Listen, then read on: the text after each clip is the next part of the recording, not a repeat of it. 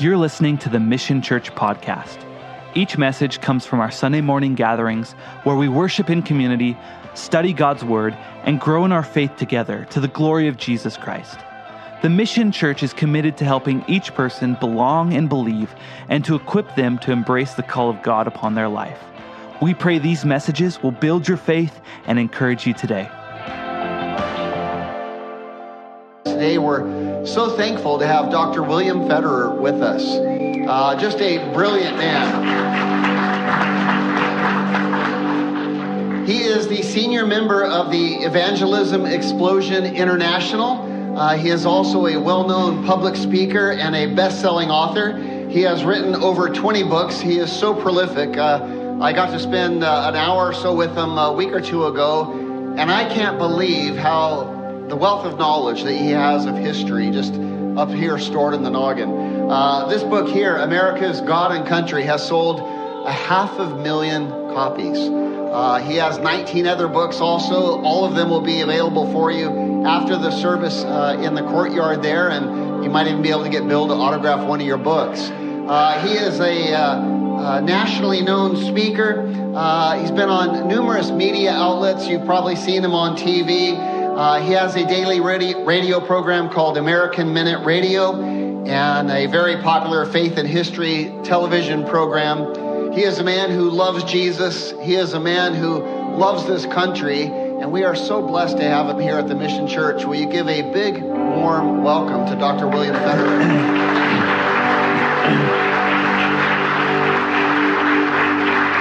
Thank you, Pastor. Oh, Bill, we are so blessed to have you. Now, Bill gave a different message, the history of the Bible in America, in our last two services, and today Bill is talking about St. Patrick. So you're going to be richly blessed. So stick around after church, talk to Bill. Bill, blessed to have you. Thank you so much. Pastor. Thank you, Pastor. And I want you to know, the Mission Church, how much I respect your pastor, Pastor Dave, and you have such a tremendous leader right here.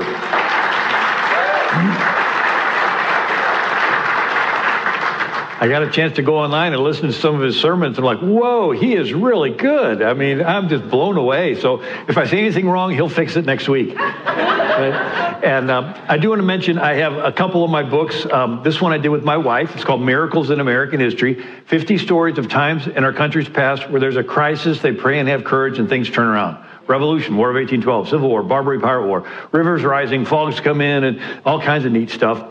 Another one, the Who is the King in America, which is the message I gave earlier today, and it's you, and I go through where that idea came from. And then a new one called Believe, and this is where I present the gospel and the concept of why God made us in the first place, and I'll share some of that at the end.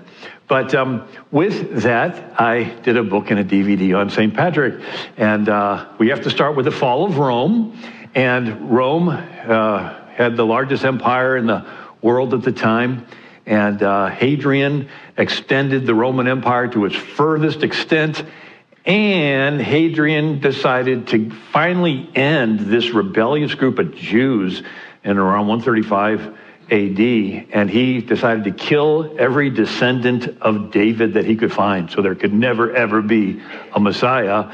And of course, Jesus fulfilled it. And so there can never be another fulfillment because all the other descendants of David were killed off. That was Hadrian. And they tore down the city, and they renamed it Jupiter Capitolinus. They forbade a Jew from even coming within sight of the city. They killed 1 million Jews in their games and their Colosseums and everything. And so anyway, Hadrian extended the Roman Empire to its furthest extent, and after that, it began to shrink. And as Rome was being attacked, they would have bread in the circuses.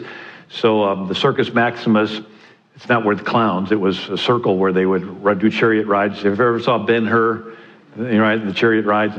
And so they started a welfare program. So then they had leaders that wanted to appease the people with welfare. They called it a dole, D-O-L-E, dole. And then they had violent entertainment where they would fight to the death in the Colosseum. I went to the Colosseum, and I went in college. I spent a semester in Rome. And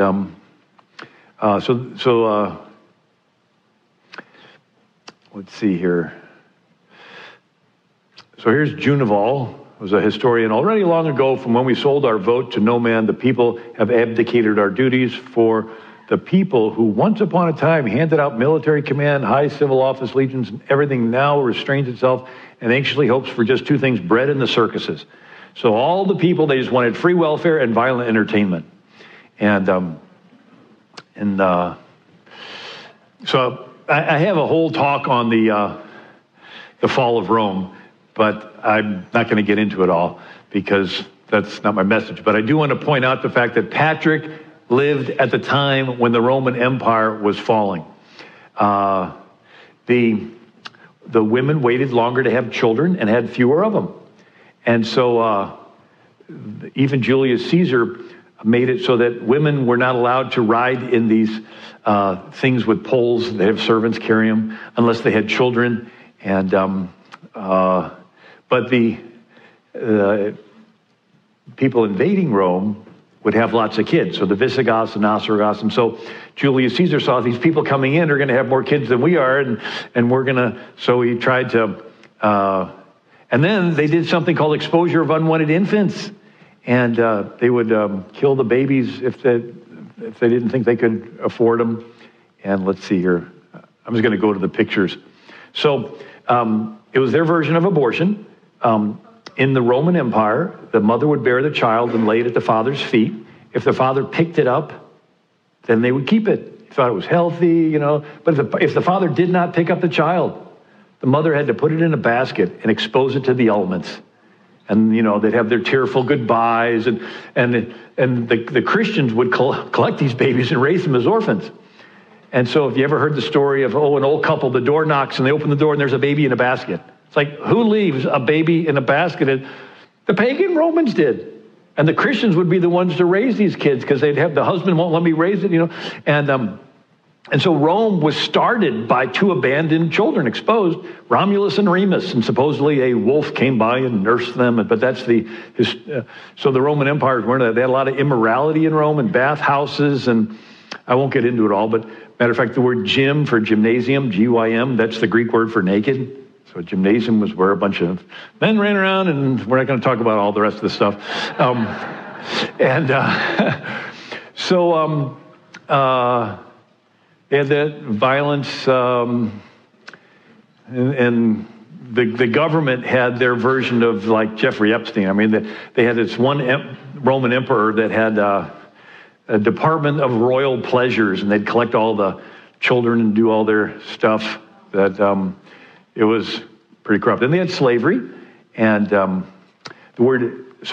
Slav, like Yugoslav, Czechoslovakia, Slovenia, Slovakia, Slav was a name of a people group. And the Romans captured them and brought them into Rome and made them permanent servants, so much so that the word for Slav got the connotation of a permanent servant. And today we pronounce that word slave. So the very word slave came from the Slavs that were captured. And here's Gerald Simmons wrote in the Great Ages, Time Life books, in the casual brutality of its public spectacles, in that rampant immorality that even Christianity could not check. So Christians were withdrawing themselves. It was a movement that swept through that if you really became a Christian, you would withdraw from politics. You would withdraw from the world. You would you'd give away all your money to the poor and live in a cave. And so these Christians would be hermits. Or they would join a monastery and even take vows of silence, so you'd never even hear from them again. I mean, what a weird teaching. But yet, that has sort of oscillated through history. Every now and then it would show up and say, if you're really a Christian, you'll withdraw. Right? And we're seeing our view of that nowadays. And here's one, Richard Todd, The Fall of the Roman Empire, Erdman's Handbook of the History of Christianity. The church, while preaching against abuses, contributed to the decline by discouraging good Christians from holding public office.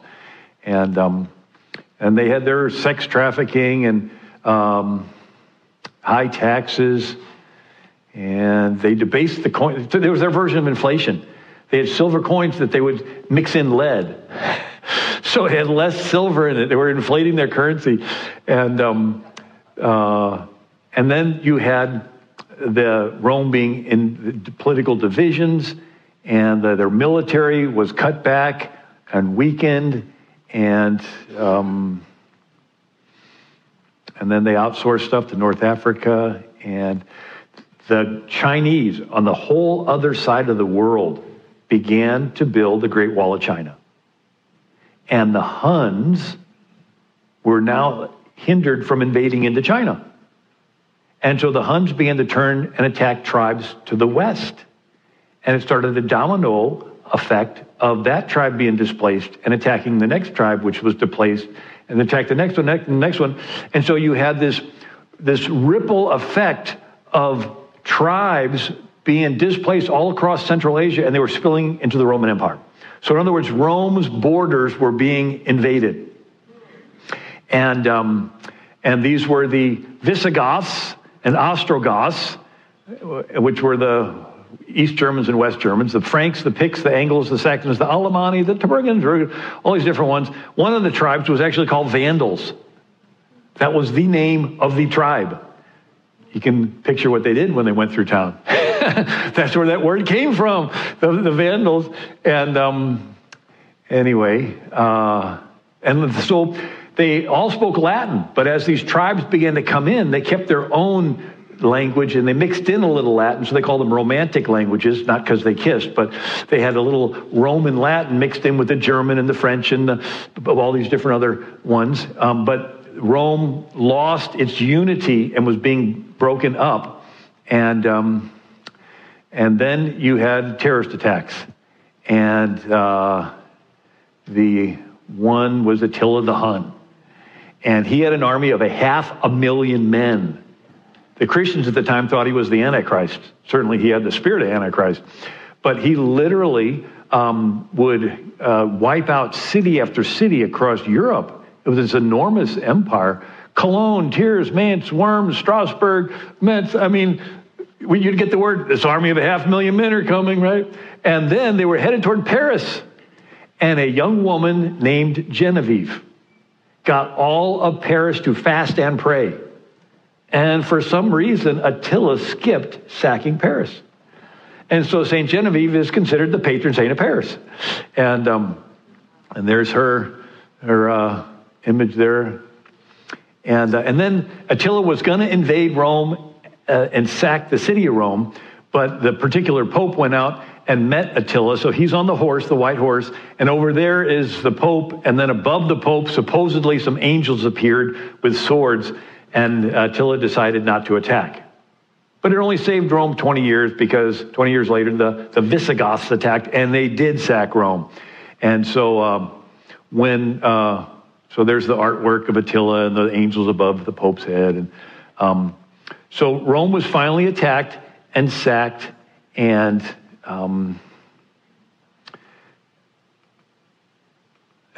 we actually toured all those ruins when we were in college. So Rome had to pull its legions back from the frontier, and one of the frontiers was Britain.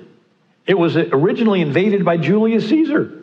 He's the one that got on boats and went over there around 45 or so BC, and now we're talking 450 AD. So Britain was a Roman colony, but since Rome was being invaded, they had to pull their legions back. So all of a sudden, Britain was left unprotected. Sort of like wake up one day and there's no police and everything's fine for a couple days. And then when people realize they can start robbing and stealing and kidnapping without any consequence. And so you would have these mobs of people. So around 389 AD is when Patrick was born. And you have these marauding bands would attack. And some of them came over from Ireland. And they would raid the coast of Britain and put captives on it and take them back to Ireland and sell as slaves. And so Thomas Cahill wrote in How the Irish Saved Civilization, a book. He said, Romans in their first encounters with these Irish, with these insane warriors, were shocked and frightened. They were howling, it seemed, possessed by demons. So outrageous was their strength, featuring all the terrors of hell itself. And then, so Ireland was ruled by Druids. Druids is where Halloween came from. And they thought that spirits inhabited the forest and spirits inhabited the trees, and these spirits constantly needed to be appeased. And so he says, Druids sacrificed prisoners of war to the war gods and newborns to the harvest gods. Believing that the human head was the seat of the soul, they displayed proudly the heads of their enemies on their temples. And now if my wife was here, she'd say, skip past all that stuff. But the guys sort of like hearing this. Anyway, but they would chop off the heads of their enemies. And so Patrick, his name is Patricus, which means nobleman. So if you read any Roman literature, you have plebeians and patricians. Plebeians are the common poor people. Patricians are the noble upper class people. And so since his name was Patrick or Patricus, he must have been from an upper class family. And at the age of 16 is when he is working near the sea when these marauding bands come up and kidnap him. And so Mary Cagney wrote in Patrick the Saint, with no army to protect them, the Roman legions had long since deserted Britain to protect Rome from the barbarian invasions. Patricus and his town were unprepared for attack. Irish warriors descended on the Pebble Beach. Braying war horns struck terror into Patricus' heart, and he started running toward the town. Warriors quickly demolished the village, and Patrick darted among the burning houses, screaming women. He was caught. Barbarians dragged him aboard a boat bound for the east coast of Ireland. And so he was there for 6 years, working for a Druid chieftain, and he herded animals. And now, later in life, after he was there for 30 years doing all of his ministry, he got, it was sort of like, now he's a somebody. And somebody back in Britain said, I remember Patrick. I remember when he was a young boy, he said he didn't believe in God, which was not that big of a deal for us today, but evidently back then it was like, and so the church leadership wanted to have him leave Ireland and come back to Britain for a little sit-down interrogation talk. And Patrick said, no, God called me to Ireland. I'm going to stay in Ireland, and I'm going to write my confession and send it in my place. And so he wrote it. It's called the Confession of Patrick, and every historian acknowledges he indeed really wrote it. So it's sort of like the Apostle Paul. Had he not been thrown in jail, he would not have written all those New Testament letters. Had they not accused Patrick, he would have never written his life story down, and we wouldn't have known it. But so in his confession, Patrick writes this. I was then about 16 years of age. I did not know the true God. I was taken into captivity to Ireland with many thousands of people, and deservedly so, because we turned away from God and did not keep his commandments.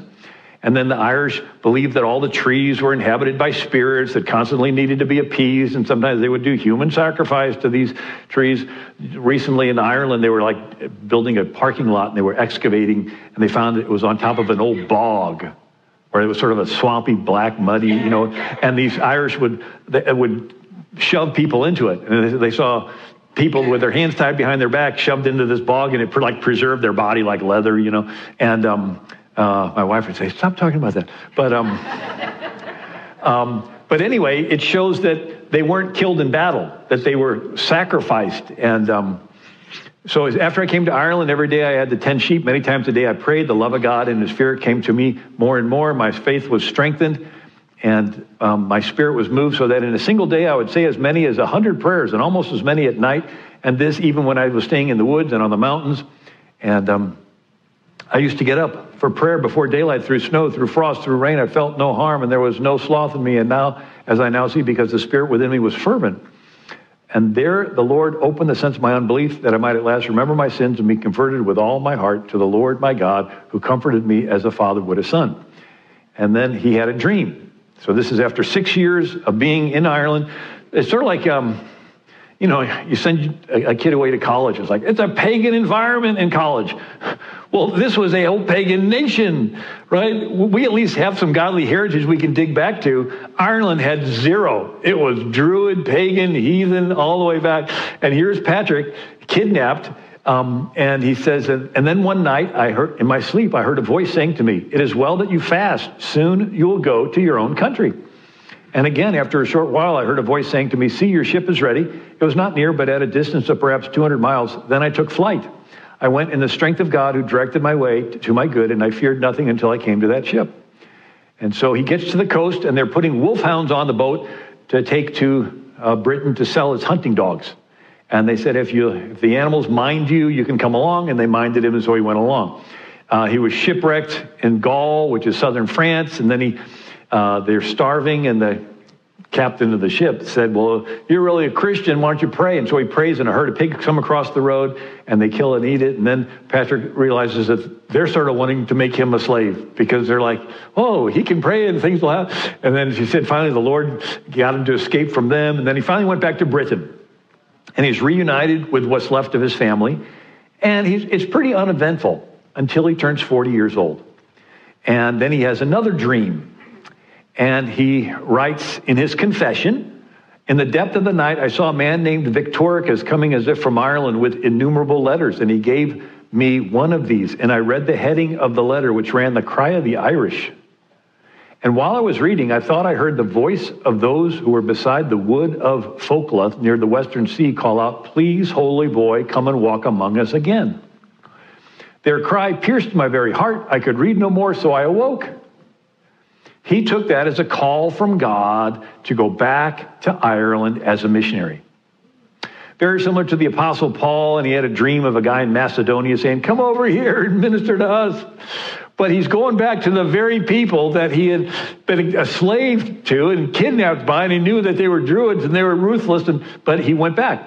And he went with about a half a dozen other guys and gets to Ireland, and he goes right into the smoky den of the chieftain.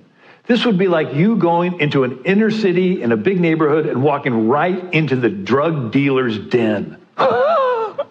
I mean, just going right smack dab and doing everything and preaching to him the gospel in their own language, which he had learned 6 years earlier, or back, I guess, when he was 16, because he's 40 now, but the language of the Irish that he had learned way back when he had been a slave, right? So he's preaching to this Druid chieftain in his smoky den in the Irish language.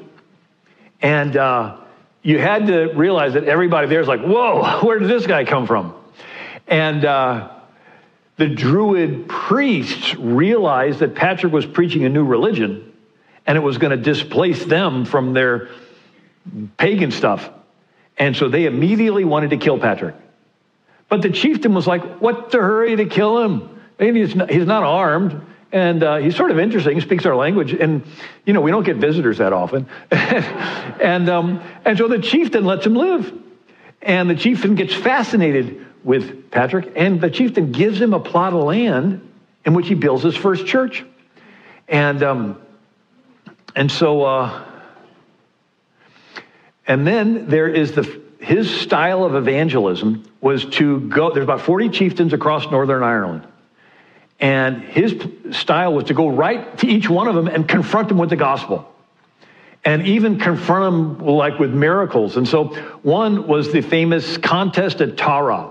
And so these are like hills that was a distance from some place called Slane. And so this is the distance there you can see. So the chieftain would make everybody in his tribe extinguish their fires on this one particular night of the year, and would require that they bring a goat or some gift to the Druid priests, and then in exchange they would get some coals to relight their fire for the next year. And whoever refused to put out their fire on this particular night was killed. Well, it just happened to be the night before Easter. And Patrick's like, far be it from me to submit to this pagan king on the night that my Christ rose from the dead. So Patrick goes to this high hill and he lights a bonfire.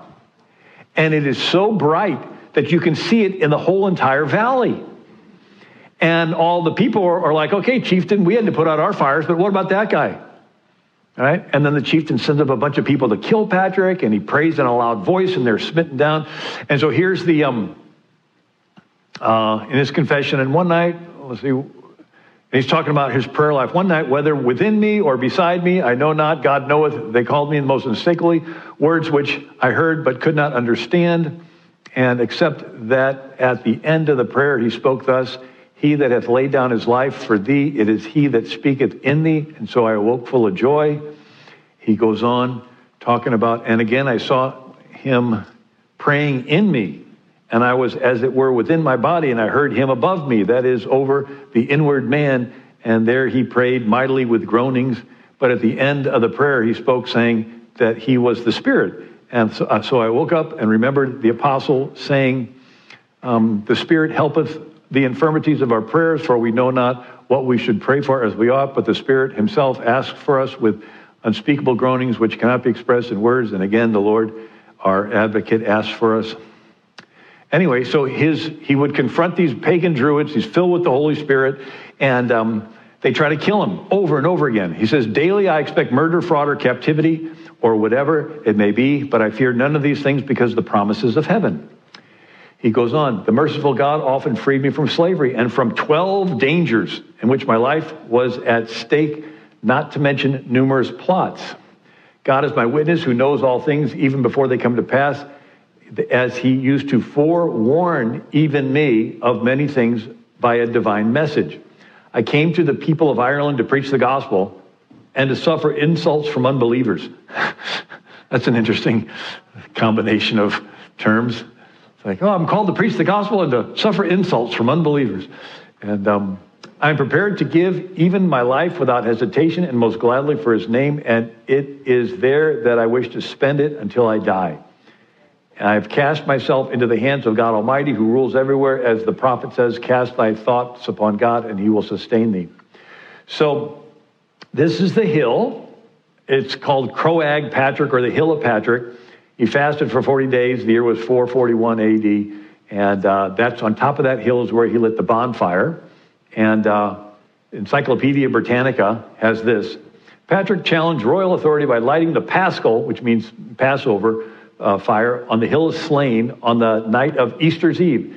It chanced to be the occasion of a pagan festival at Tara, during which no fire might be kindled until the royal fire had been lit. As Patrick's fire on the hill of Slane illuminated the countryside, King Langer or Leary is said to have exclaimed, if we do not extinguish this flame, it will sweep all over Ireland. And so Mary Cagney writes, predictably, Patrick faced the most opposition from the Druids who practiced magic and advised Irish kings. Biographies of the saints are replete with stories of Druids who wished to kill Holy Patrick. One biographer from the late 600s, Merchu, described Patrick's challenging the Druids at the contest at Tara. The custom was whoever lit the fire before the king on that night, Easter's Eve, would be put to death. Patrick lit the Paschal fire before the king. The people saw Patrick's fire throughout the plain. The king ordered 27 chariots to go and seize Patrick. Seeing the impious heathen were about to attack him, Patrick rose and said clearly and loudly, may God come and scatter his enemies, and may those who hate him flee from his face. By this disaster caused by Patrick's curse in the king's presence, because of the king's order, 7 times 7 men fell. And the king, driven by fear, came before and bent his knee before the holy man. So it reminds you of King Ahab sending 50 men to get Elijah, who's on top of a mountain praying.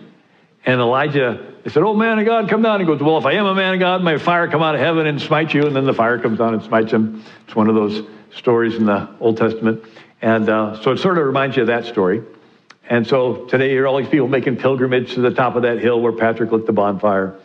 And one biographer, let's see here. And then there's a statue of him up there. So one time they had an ambush in a valley, and they were going to jump out and capture Patrick. And they're waiting, and all day long, the only thing they see go by is a deer. And the next day, Patrick is on the other side of the valley.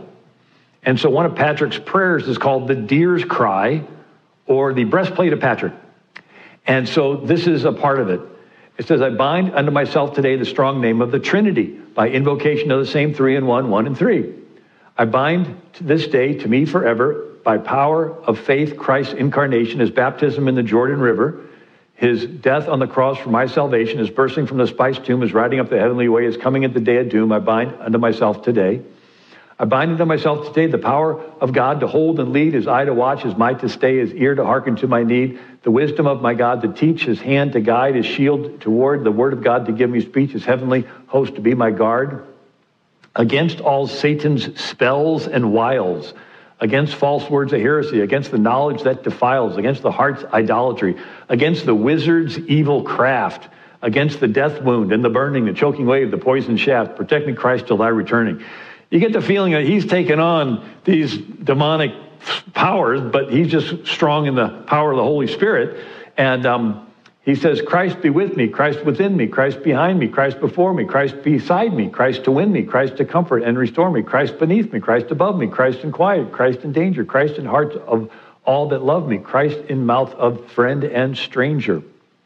I bind into myself the strong name of the Trinity by invocation of the same 3 in 1, 1 in 3, of whom all nature hath creation, eternal Father, Spirit, Word, praise to the God of my salvation. Salvation is a Christ the Lord. I mean, he was a serious Christian. Right? And so we are facing an ungodly world today. And he went right smack dab into an ungodly world back then. And now he was talking to Druids who were illiterate. They couldn't read. And so he would use things to convey spiritual concepts, like the 3-leaf clover to teach the Trinity. Father, Son, the Holy Ghost, 3 in 1. And so that's why the 3-leaf clover is always associated with Patrick. And one of the studies that I did on the Trinity is the prepositions, the little connective words. To, unto, of, from, by, through, in, Holy Spirit's in and with. So most of the verses that refer to God the Father in the New Testament, the prepositions in that verse are to, unto, of, and from. And most of the verses in the New Testament that refer to Jesus, prepositions are by and through, also with. But the Holy Spirit, the prepositions are in and with. Now, why is this important? Let's look at some scriptures. So, pray to thy Father, which is in secret. I leave the world and go to the Father. Appear not unto men to fast, but unto thy Father. Father, into thy hands I commend my spirit. I came forth from the Father. Comforter, whom I will send from the Father. All things are delivered unto me of my Father. Come ye blessed of my Father. And whosoever shall do the will of my Father, but he that doeth the will of my Father. I seek not my own will, but the will of the Father which has sent me. Father, if thou be willing, remove this cup from me. Nevertheless, not my will, but thine be done. Our Father, wherever heaven, thy will be done. So, everything comes from God the Father and goes back to God the Father. And it's his will. There can only be one will in heaven. It's God's will. It's a perfect will. He loves you. He made you. He wants to spend eternity loving you and spending time with you. It's a perfect will. But for there to be peace and unity in heaven, there can only be one will. The moment there's two wills, there's war in heaven because they're not the same will. And they're going to come into conflict. And so when Satan said, I will be like the Most High, I will put my throne higher than the throne of God, I will, 5 times Satan saying, I will. It's like, okay, Satan's got his will. It's not God's will. There's war in heaven. Satan's cast out. And so part of our life's journey is to get our will to submit to God's will. And we pray the Our Father, who art in heaven, thy will be done. It's not our will. You're not going to take your will to heaven with you. There's not going to be 2 wills in heaven, yours and God's. There can only be one will in heaven, God's. So part of your life's journey is to get your will hammered out of you and submit to God's will. Even Jesus, sweating drops of blood in the garden, says, Father, not my will, but thine be done. There's only one will in heaven. It's God the Father's will. And so everything comes from the Father, and it goes back to the Father. And then the verses that refer to Jesus, he says, I am the door, by me. If any man enter in, he shall be saved. I am the way, the truth, the life. No man cometh unto the Father, but by me. Unto him be glory by Christ Jesus. For as the sufferings of Christ abound in us, so our consolation also aboundeth by Christ. But my God shall supply all your needs according to his riches and glory by Christ Jesus. And but the God of all grace, who has called us into eternal glory by Christ Jesus, he which raised up the Lord Jesus shall raise up us also by Jesus. And they taught and preached through Jesus, the resurrection of the dead. I can do all things through Christ, which strengthens me. And then the verses that refer to the Holy Spirit are with and in. Comforter, that he may be with you forever. The Spirit of truth, he dwelleth with you, and he shall be in you. You shall be baptized with the Holy Spirit. They were all filled with the Holy Ghost. Walk in the Spirit, and you shall not fulfill the lust of the flesh. I was in the Spirit on the Lord's day. So we have the Father, Son, and the Holy Ghost, and they're 3 persons, one God, but they have a relationship with each other. And we learn from these prepositions the relationship. And a couple more verses regarding the Holy Spirit. But you're not in the flesh, but in the Spirit, if it so be that the Spirit of God dwelleth in you. And for our gospel came unto you, not in word only, but also in power and in the Holy Ghost, Are you so foolish as having begun in the Spirit, you're not made perfect in the flesh? So I thought of a way of explaining it. A football game. God the Father's like the coach. It's his will that's going to take place on the field, right? He's in the locker room, got the chalkboard, got the circles and the arrows. It's his will that's going to take place on the field. But how does his will actually get onto the field? The quarterback. He runs to the sideline, gets the play. And then he comes onto the field dressed in the uniform as everybody else on the field, right? The word becomes flesh and dwells among us. And what's the one player that gets to speak? The quarterback. He calls the plays, right? He's calling the play that's from the coach, right? And originally there was one other player on the field, the Holy Spirit, right? In the book of Genesis, it says the Holy Spirit hovered over the face of the deep, but when the word was spoken is when the Holy Spirit moved. And so the one other player on the field is the Holy Spirit. And when the word was spoken, is the Holy Spirit created and moved the mountains over and created the ocean and everything. But now we are all players on the field filled with the Holy Spirit. The Holy Spirit is in us. So we're carrying out the will of our coach that's communicated to us through our quarterback, Jesus. Right? Does that make sense? And anyway, I'm sort of simple when it comes to trying to understand things. So here's Patrick teaching the Trinity, Father, Son, the Holy Ghost, 3 in 1, and baptizing these druids, and they are leaving their pagan head chopping off stuff. And it's interesting, Patrick was kidnapped before he finished school. It's like, what a thing to worry about. I mean, this is like, he's glad that he's alive. But to him, in the 400s, you still had theological writers in Rome that were writing these deep theological works. You know, there's St. Augustine, City of God, and all these things. And he feels like he is uneducated. And to us, it's like, you know, no big deal. But to him, he was constantly feeling like he was inadequate. And why is that important? Is because God can call you to do great things, but on the inside, you're always going to have this thought in the back of your life, I'm not good enough. I don't really know what I'm doing. I'm not really educated enough. And God's like, look, I could call fishermen, right? I mean, they weren't like brilliant people. God loves to use people who are willing. And I heard pastors saying it's not an ability, it's availability. You make yourself available, God will add the ability. And so, anyway, so here's Patrick. In his confession, he writes, Patrick the sinner, an unlearned man to be sure. I had long had it in mind to write, but up to now I've hesitated. I was afraid lest I should fall under the judgment of men's tongues, because I'm not as well read as others. As a youth, nay, almost as a boy, not able to speak, I was taken captive. Hence, today I blush and fear exceedingly to reveal my lack of education. The Druids loved to sing, even though they sang about head chopping off stuff, but they sang. But when they got saved, they would have choirs.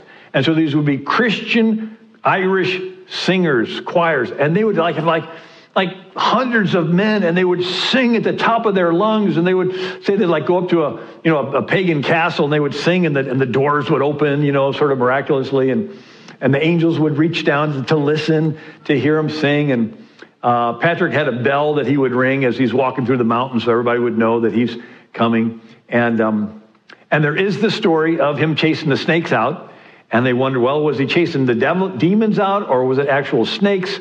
There's always the question. There are no snakes in Ireland, partly because it's so far north, the climate isn't warm enough, but it was warmer back then because there was what's called the Little Ice Age from like the year 800 to like the year 1200, when the whole world got colder. Sorry, Al Gore, it was a global cooling. And anyway, so here's Patrick, and so this is in his confession. He talks about what I told you at the beginning. And when I was attacked by a number of my seniors who came forth and brought up my sins against my laborious episcopate, on that day, indeed, I was struck so that I might have fallen now and for eternity. But the Lord graciously spared the stranger and sojourner for his name and came mightily to my help in this affliction. Verily, not slight was the shame and blame that fell upon me. I ask God that it may not be reckoned to them as sin. As a cause for proceeding against me, they found after 30 years a confession I made before I was a deacon. In the anxiety of my troubled mind, I confided to my dearest friend what I had done in my boyhood one day. And I was 15 years old and did not believe in the living God. So they had church politics even back then. But it's sort of this idea that you're facing druid demons on one side, but then you're getting attacks from the other side, right? Jesus had the Pharisees and Sadducees and the Romans, but he had Judas, right? And it's part of our Christian walk, and that we have to realize that God is for us and is going to deliver you from internal and external attacks. And he's a good God. So he dies on March 17th. That's why March 17th is St. Pat's Day. And the place that he died is called Downpatrick. That's where he went down. And so he found Ireland heathen and left it Christian. And he baptized about 120,000 people and started 300 churches. And so he dies in 461 AD. And a couple centuries after him, you had this guy write a book. His name is Jocelyn. The name of the book is The Life and Acts of St. Patrick. And Jocelyn is like a monk. And so he writes these stories. Now, there's really no way to go back and verify it, but it is interesting to see what these stories were and to know that these were the stories that were passed down for millennium about St. Patrick. And so in this book, written in the 1200s by this Cistercian monk, there's chapters. So chapter 68, of his journey and of his manifold miracles. Chapter 69, the sick man cured. Chapter 71, the dead are raised up. The king and the people are converted. Chapter 78, 19 men are raised by St. Patrick from the dead. Chapter 80, King Ichu is raised from the death. Chapter 81, a man of gigantic stature is revived from death. Chapter 82, another man who was buried and raised again. Chapter 83, of the boy who was torn in pieces by swine, restored to life. 145, a woman who was raised from the dead. Chapter 146, the testimony of one who was revived from death. Chapter 172, he banished the demons forth from the island. Chapter 178, the soul of a certain sinner is, by St. Patrick, freed from demons. Chapter 186, of the sick whom he healed, the dead whom he raised, and of his disciples who recorded his acts. So you get a picture of him being a pretty bold guy. And so he would confront, there was a British chieftain named Carodicus, and he was capturing Irish that Patrick had brought to faith. And he was enslaving them. And so Patrick writes this letter condemning King Carodicus.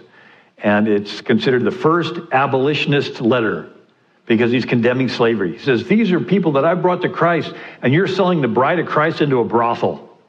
And so Patrick was somebody that confronted corrupt governors, I guess you could say. And he says, ravenous wolves have gulped down the Lord's own flock, which was flourishing in Ireland. The whole church cries out and laments for its sons and daughters. And so these Irish monks would build these little communities with little stone huts and a wall around it and a tower. And when those marauding bands like Vikings would attack, they would have a ladder and they would climb up into the tower and pull the ladder up behind them. And they would have water and food stored in there. And they would just wait it out while these guys were just, destroying everything. And then they were high enough up so they could see if they actually got on the ships and sailed away. Then they would come back down and rebuild everything. And so Patrick dies, and you have all these different Irish monks that are being used by the Lord. And one of them is one named Columba, which means dove. But Columba snuck into a neighboring castle and borrowed a book of Psalms. And he copied it. After a year, he snuck the original back into that castle. And the king of that castle found out about it and demanded the copy.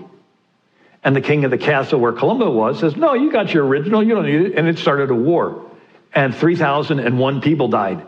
And this Columba was like so upset that what he thought was good, copying the book of Psalms, ended up causing 3,000 people to die, that he voluntarily banishes himself to the island of Iona. It's a little rock island between Britain and Ireland. And he lives off of clams on the beach and builds this little stone hut and uses the stone for a pillow. But he gets a gathering of men. And these men are like so austere. They recite all 150 Psalms every day by memory. I mean, these are sold out guys. And then they send missionaries to Britain, to the Scots and the Picts. And I love this one. Look at the little road that goes all the way up there, and there's like a little monastery on the cliffs of that mountain. It'd be really hard for the Vikings to attack, and it's called the Stairway to Heaven because it's like pretty narrow. And so the next century, these Irish monks would re-evangelize Europe. All those Visigoths and Ostrogoths and Anglos and Saxons and Vandals, remember them, that destroyed Europe, Attila the Hun? And so the Irish saved civilization and then reseeded it back into Europe with these Irish monks going back there. And the way they would do it is they would go down to the coast and get in a little dinghy boat and raise the sail, and wherever the wind blew them, they figured that's where the Holy Spirit wanted them to be a missionary. Feel called to go into the missions. Where are you going? I don't know. Which way is the wind blowing today? And one of the missionaries was blown to the west. And so one of them named Columbanus started 150 churches all across northern Europe. And but this St. Brendan got in his little dinghy boat, and he was blown to the west, and nobody saw him for 7 years. And he finally comes back, and he said he was blown to this land that he describes that sounds like Nova Scotia or New England.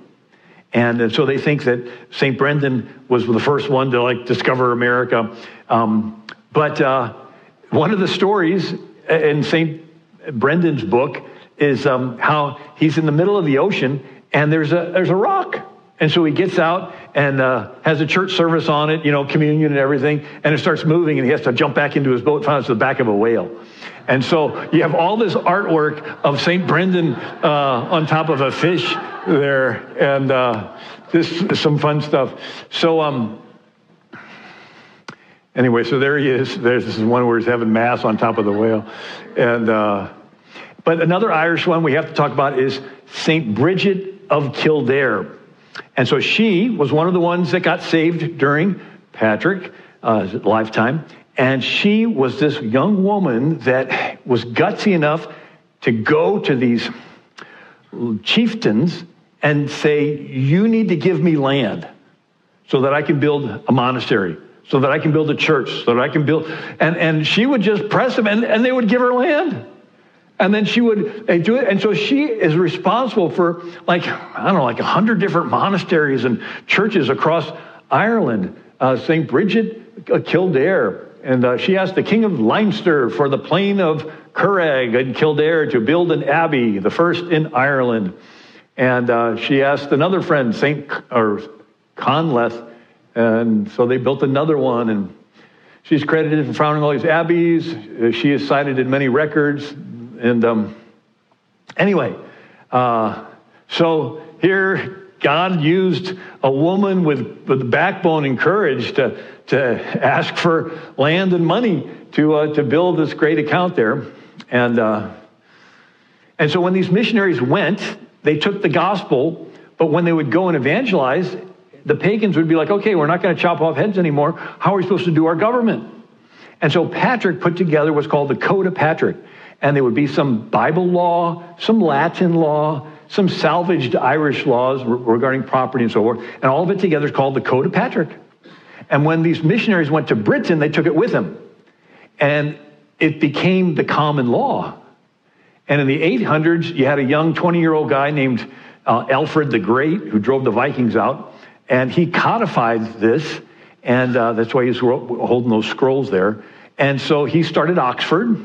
And so the Code of Patrick became the basis for English common law, and English common law is the basis for American law. So who knows, even St. Patrick's laws influenced us today. And let's say I get into some of the Viking history, and I'm not going to get into all that. There's Irish immigration to America, two waves of Irish. One was Spain wanted to invade Ireland and make it Catholic again. And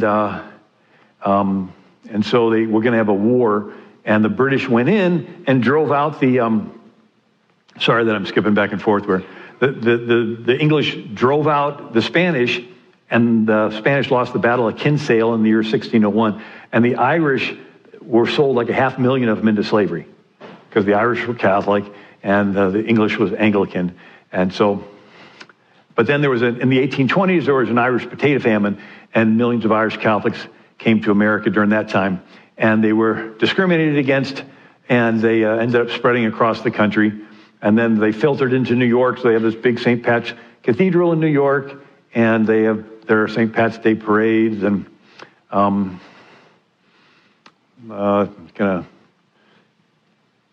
President Theodore Roosevelt marched in the St. Pat's Day parade in 1905, and the same day he walked his niece Eleanor Roosevelt down the aisle to marry Franklin Roosevelt. And there's the St. Pat's Cathedral in New York, and that's my mother-in-law, who since passed away, but she's Callahan. That's my wife, and that's my daughters, and him with Clarence Thomas, and my daughter, she's really smart. She goes everywhere, and Patrick preached the gospel, and one of the ways I like preaching the gospel is we've sinned against God. Have you ever sinned against anybody? You sort of don't want to be around the person you've sinned against. Right? Let's say you're talking about somebody behind their back and you're joking about them, making fun of them, and look up and there's that very person and they're walking toward you. Question, do you want to go over and say hi to them, or like, I want to get away? So when Adam and Eve were in the garden, they sinned against God. They wanted to get away. It's like two magnets that are stuck together, and one of the magnets turns. The first one wants to touch, but the second one wants to get away. And so when Adam and Eve sinned, they wanted to get away, and God still wanted to walk with them in the garden, but they wanted to get away and hide.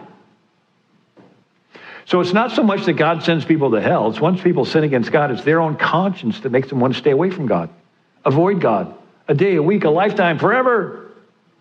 So Adam and Eve said, we sinned against God, we got to hide. And then they thought, well, we got to do something to make ourselves acceptable to God again.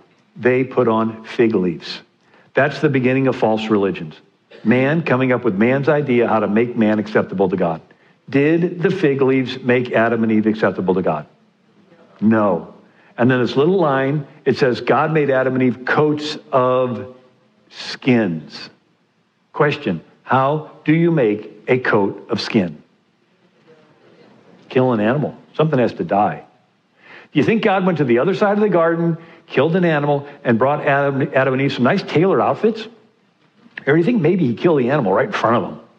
And they witnessed the first death ever. Right? Creation just happened. This would have been the first thing ever to die.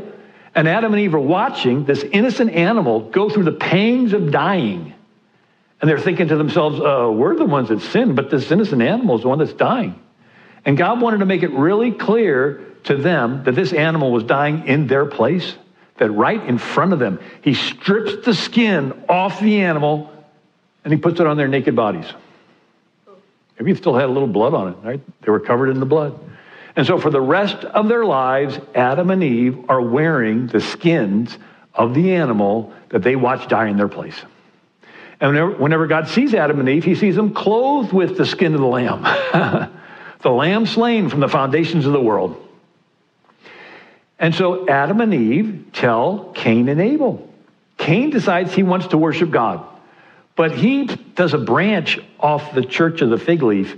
He starts the church of the fruits and the nuts. Cain's is a religion of works. And we know it's works because God told Adam, the ground is cursed for your sake, and you'll bring forth fruit by the sweat of your brow. Cain's bringing forth fruit out of the ground. He's sweating, he's working, he's trying to work his way to heaven. He's trying to do something to make himself acceptable to God. Did Cain's works make him acceptable to God? No. He piled all his works, all his grain, barley and everything. It wasn't accepted. Abel trusted in the lamb. And it's this picture. God is on one side. We are on the other side. Our sins separate us from God. And the lamb takes the judgment for our sins. And so Noah offered lambs when he got off the ark. Abraham offered lambs. Moses had every family in Israel kill a lamb and put the blood over the doorposts of their house so the angel of judgment, the angel of death would pass over. We've been taken care of, so the judgment was paid. See the blood. The high priest brought the blood of the lamb into the Holy of Holies on the Day of Atonement and sprinkled it on the mercy seat. So you have the Ark of the Covenant, a gold box with a lid. Inside of the box is the Ten Commandments. On top are the two angels, and in between the angels is the presence of the Lord. So you have the presence of the Lord looking down inside the box where the Ten Commandments are, and you have this priest coming up representing the people that have sinned. The blood sprinkled on the mercy seat, the blood actually changed it from a judgment seat into a mercy seat. If the priest would have come up without the blood, presence of the Lord, there's the law, they broke the law, they'd have been judged. But he says, look, the Lamb took the judgment for us. Solomon had 1,000 lambs sacrificed when he dedicated the temple. Finally, John the Baptist points to Jesus and says, behold, the Lamb of God that taketh away the sins of the world. So God is on one side, we are on the other side. Our sins separate us from God, and the Lamb takes the judgment for all of our sins. So I ask people, are you approaching God as Cain or as Abel? If you're still hoping you're good enough to go to heaven, you are approaching God as Cain. I hope I did enough good works. Maybe a couple more handfuls of barley. That'll do it. Or are you approaching God as Abel? It's not me being good enough. It's this lamb that took the judgment for all my sins. Now, why did the lamb have to die? God is just. He can't help it. He's just. He forever was, is, and forever will be just. Even if he wanted to, he cannot change his nature. He is just. Abraham tells the Lord, when he's overlooking the Sodom and Gomorrah, he says, shall not the judge of all the world do justly? God is just. He has to judge every sin. It's like a mathematical equation. You have constants and variables. The constant is God is just. That'll never change. The variable is who takes the judgment, us or a substitute. And so God is just. That's the only side of God that the devil knew. Here's Lucifer, beautiful angel, puffed up with pride, wants to put his throne higher than the throne of God. God said, you've sinned against me, you're out. The devil goes into the garden, gets Adam and Eve to sin. That was pretty easy.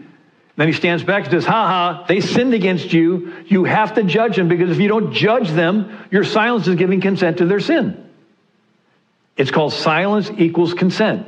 In common law, it's called the rule of tacit admission, T-A-C-I-T, and it's in wedding ceremonies. The pastor says, anybody that's against this wedding, speak now or forever hold your peace. If you are silent, your silence is giving consent to the wedding. If there are sins going on, God is silent, not judging them. By default, he's giving consent to the sin. And if God gives consent to one sin, one time, he denies himself. He ungods himself. He's kicked out of heaven. All right? And he's not going to get kicked out of heaven. He's not going to deny himself, and he is going to judge every sin. So here's Lucifer, gets Adam and Eve to sin, says, God, you have to judge them, because if you don't judge them, you're silent, you're giving consent to their sin, and if you give consent to their sin, you're denying yourself. You're kicked out of heaven. And so God sends this fireball of judgment, but in steps the Lamb and takes the hit. So God is just in that he judges every sin, but he's love in that he provided the Lamb to take the judgment for the sin. We're made in God's image. Even a child knows what's just and what's not. Right? You're passing out candy, and one kid gets 3 pieces and the other kid gets 1. They're like, that's not fair. You know, every police drama that you watch, you know, the NCIS or whatever, it starts off with an injustice done in the first 2 minutes. Some innocent person killed. And you're held captive the rest of the hour wanting the person that did it to be caught and brought to justice. I mean, that's the whole theme of the show. They got to catch that person, bring them to justice, and as soon as they're caught and locked up, you're like, yep, they got that. What's just, all right, that's justice. You feel this completion on the inside. We're made in God's image. And when there's sins, he has to judge the sin. And if we've sinned against him and we're like, I'm going to pretend like nothing happened. He loves us, but he sees that there's a part of him that just wants to judge the sin. And so he provided the Lamb to take the judgment. So Abraham and Isaac are going to the top of Mount Moriah. I said this in the first service before. And Isaac, the son, says, Father, we have the wood for the sacrifice, we have the coals for the sacrifice, but where is the sacrifice? And Abraham says, Son, God will provide himself a sacrifice. And it has a double meaning. One is God will have a lamb up in the bush. Jehovah Jireh will provide a lamb, which was caught by its head in a thorn bush, like a crown of thorns. But it has a double meaning. It was foreshadowing Jesus. That God will provide himself a lamb, and that's what he did. Jesus, the second person of the Trinity, the only begotten Son of God, in the plan of redemption that was hidden from ages. It was a hidden plan. It says, if the princes of this world had known, they never would have crucified the Lord of glory. The Apostle Paul calls it the mystery of the gospel. In this hidden plan, Jesus, the Son of God, became man, became the Lamb, and took the judgment for our sins. Only as a man could God die. Charles Wesley wrote the hymn, "Amazing love, how could it be that thou, my God, shouldst die for me?" God is just in that he judges every sin, but he's love in that he provided the Lamb to take the judgment for the sin. And as I mentioned in the other service, you think, okay, God's just. There's billions of us. We've all sinned and fallen short of the glory of God. We all deserve eternal damnation. How can one person's death pay for all of our sin? Jesus is divine, and he experienced judgment in a dimension we will never be able to comprehend. It says a day with the Lord is as 1,000 years, and 1,000 years as a day. Jesus experienced that day on the cross as if it was 1,000 years. You read the book of Revelation, it's hard to understand, but one thing seems clear. It's God that's pouring out the judgment in the book of Revelation. Lamb breaks the seal. Angel throws the censer down. Angel blows the trumpets. Angel pours the vials. It's like, why is that? This is the final judgment. God's a just God. He has to judge every sin he missed along the way. So you can't get out into 10,000 years into eternity and somebody say, God, there was a sin way back then and you didn't judge it and you were silent. Were you giving consent to that sin? Is there a part of you that's unjust we didn't know about? It says the smoke of their torment rises forever and ever. And the angels cry out, righteous and true are your judgments, O Lord. Nobody's going to question for the rest of eternity that God judged sin. But he won't have to do any more judging after that because that's the final judgment. But in that sense, Jesus had the book of Revelation judgment poured out on his head. Jesus took the judgment for every sin that everybody would ever do upon himself on the cross. Experienced it as if it was 1,000 years. That's why he was sweating drops of blood. And he took the judgment for our sins. You know, there's another verse that says, 1,000 years is as yesterday to the Lord when it is past. So to God the Father, yes, so Jesus died 2,000 years ago. To God the Father, that was 2 days ago. For the rest of eternity, to God the Father, Jesus will have just died.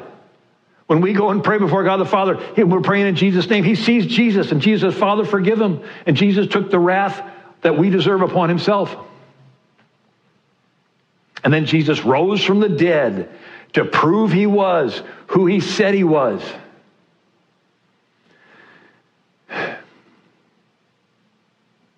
And then he fills us with the Holy Spirit. And so instead of us doing good works like Cain, hoping to earn brownie points with God, you're already accepted by God through faith in the blood of the Lamb. And he fills you with the Holy Spirit, and the Holy Spirit does the good works through you. And his yoke is easy, and his burden is light. And it's actually fun. There's nothing more fun than letting God use you to minister to people. And you know what I'm talking about, right? Somebody's got a need, and you start sharing with them, and you find out you're saying stuff that you never thought you knew, because it's the Holy Spirit speaking through you. Right? Maybe giving somebody some money and you're helping them in their time of need, and you're letting the Lord use you. But you're doing it not to try to earn brownie points with God, because you're already accepted by God through faith in the blood of Christ, but it's him doing it through you. And loving and the unlovable and rescuing those unjustly sentenced to death, defending the defenseless and clothing the naked and feeding the hungry and so forth. So today, good news, your sins have been paid for. All of them. As far as the east is from the west, so far as the Lord remove you from your sins. He's thrown all your sins in the depths of the sea. He's blotted out all your transgressions so that you can feel as comfortable in the presence of God the Father as Jesus does. Because you're adopted as a child because of Jesus. We are in Christ. So you can feel as comfortable in the presence of God the Father as Jesus feels. Right? Jesus loves being in the presence of God the Father, and we are just love being in the presence of God the Father, right? Because all the judgment that you deserve was put on the Lamb, and you're approaching God through the Lamb. It's good news. So today, if you've not yet put all your faith in the Lamb, this is your day. This is your day to just accept it by faith. And it's the easiest thing to do, right? It's not, I love the song we sang, it's the blood, but it's the easiest thing to do. It's not, the opposite of trusting in the blood is to trust in your works. And you can never do enough good works, and it's burdensome, and then you get mad at God because you can never please him. It's like, all right, you never can. But when you trust in the blood, he did the work for you. So let's close with a prayer. Heavenly Father, I thank you for my brothers and sisters. I thank you, O Lord, for your Holy Spirit moving in this room. Lord, if there's anyone here, even just one person, that has not yet put all their faith in the Lamb, may today be the day to walk out of here saying, from this day forward, I'm trusting that Jesus paid for all my sins, and that I can spend eternity with God, my Father, and call him Daddy, call him Abba Father, and be loved by him and love him back. Thank you, Father. Thank you, Jesus. Thank you, Holy Spirit. Amen. You may freely share this message with others as long as you don't charge for it. Support for these broadcasts comes from your generous donations that allow us to give away our materials for free. To participate with us, please visit our website at themissionchurch.net. God bless.